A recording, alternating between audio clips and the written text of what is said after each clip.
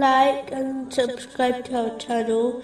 Leave your questions and feedback in the comments section. Enjoy the video.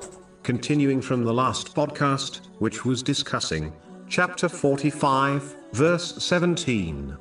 Your Lord will judge between them on the day of resurrection, concerning that over which they used to differ.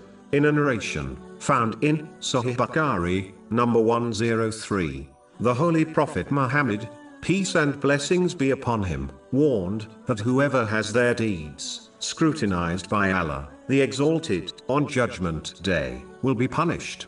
It is important for Muslims to understand that even though enjoying the lawful pleasures of this material world are not prohibited, they first of all often lead to the unlawful. For example, vain speech is usually the first step before sinful speech. In addition, the more one indulges in unnecessary unlawful things, the longer their accountability will be on Judgment Day. One should bear in mind that Judgment Day will be a difficult day. For example, the sun will be brought within 2 miles of the creation. This has been confirmed in a narration found in Jami Tirmizi, number 2421. Even though a Muslim may be forgiven and saved by Allah, the Exalted, but nonetheless, the longer their accountability, the greater stress they will endure, seeing as Judgment Day will be 50,000 years long,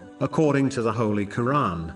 It does not make sense to enjoy a few decades of lawful pleasures if it means one will face a difficult accountability on a day which will last so long.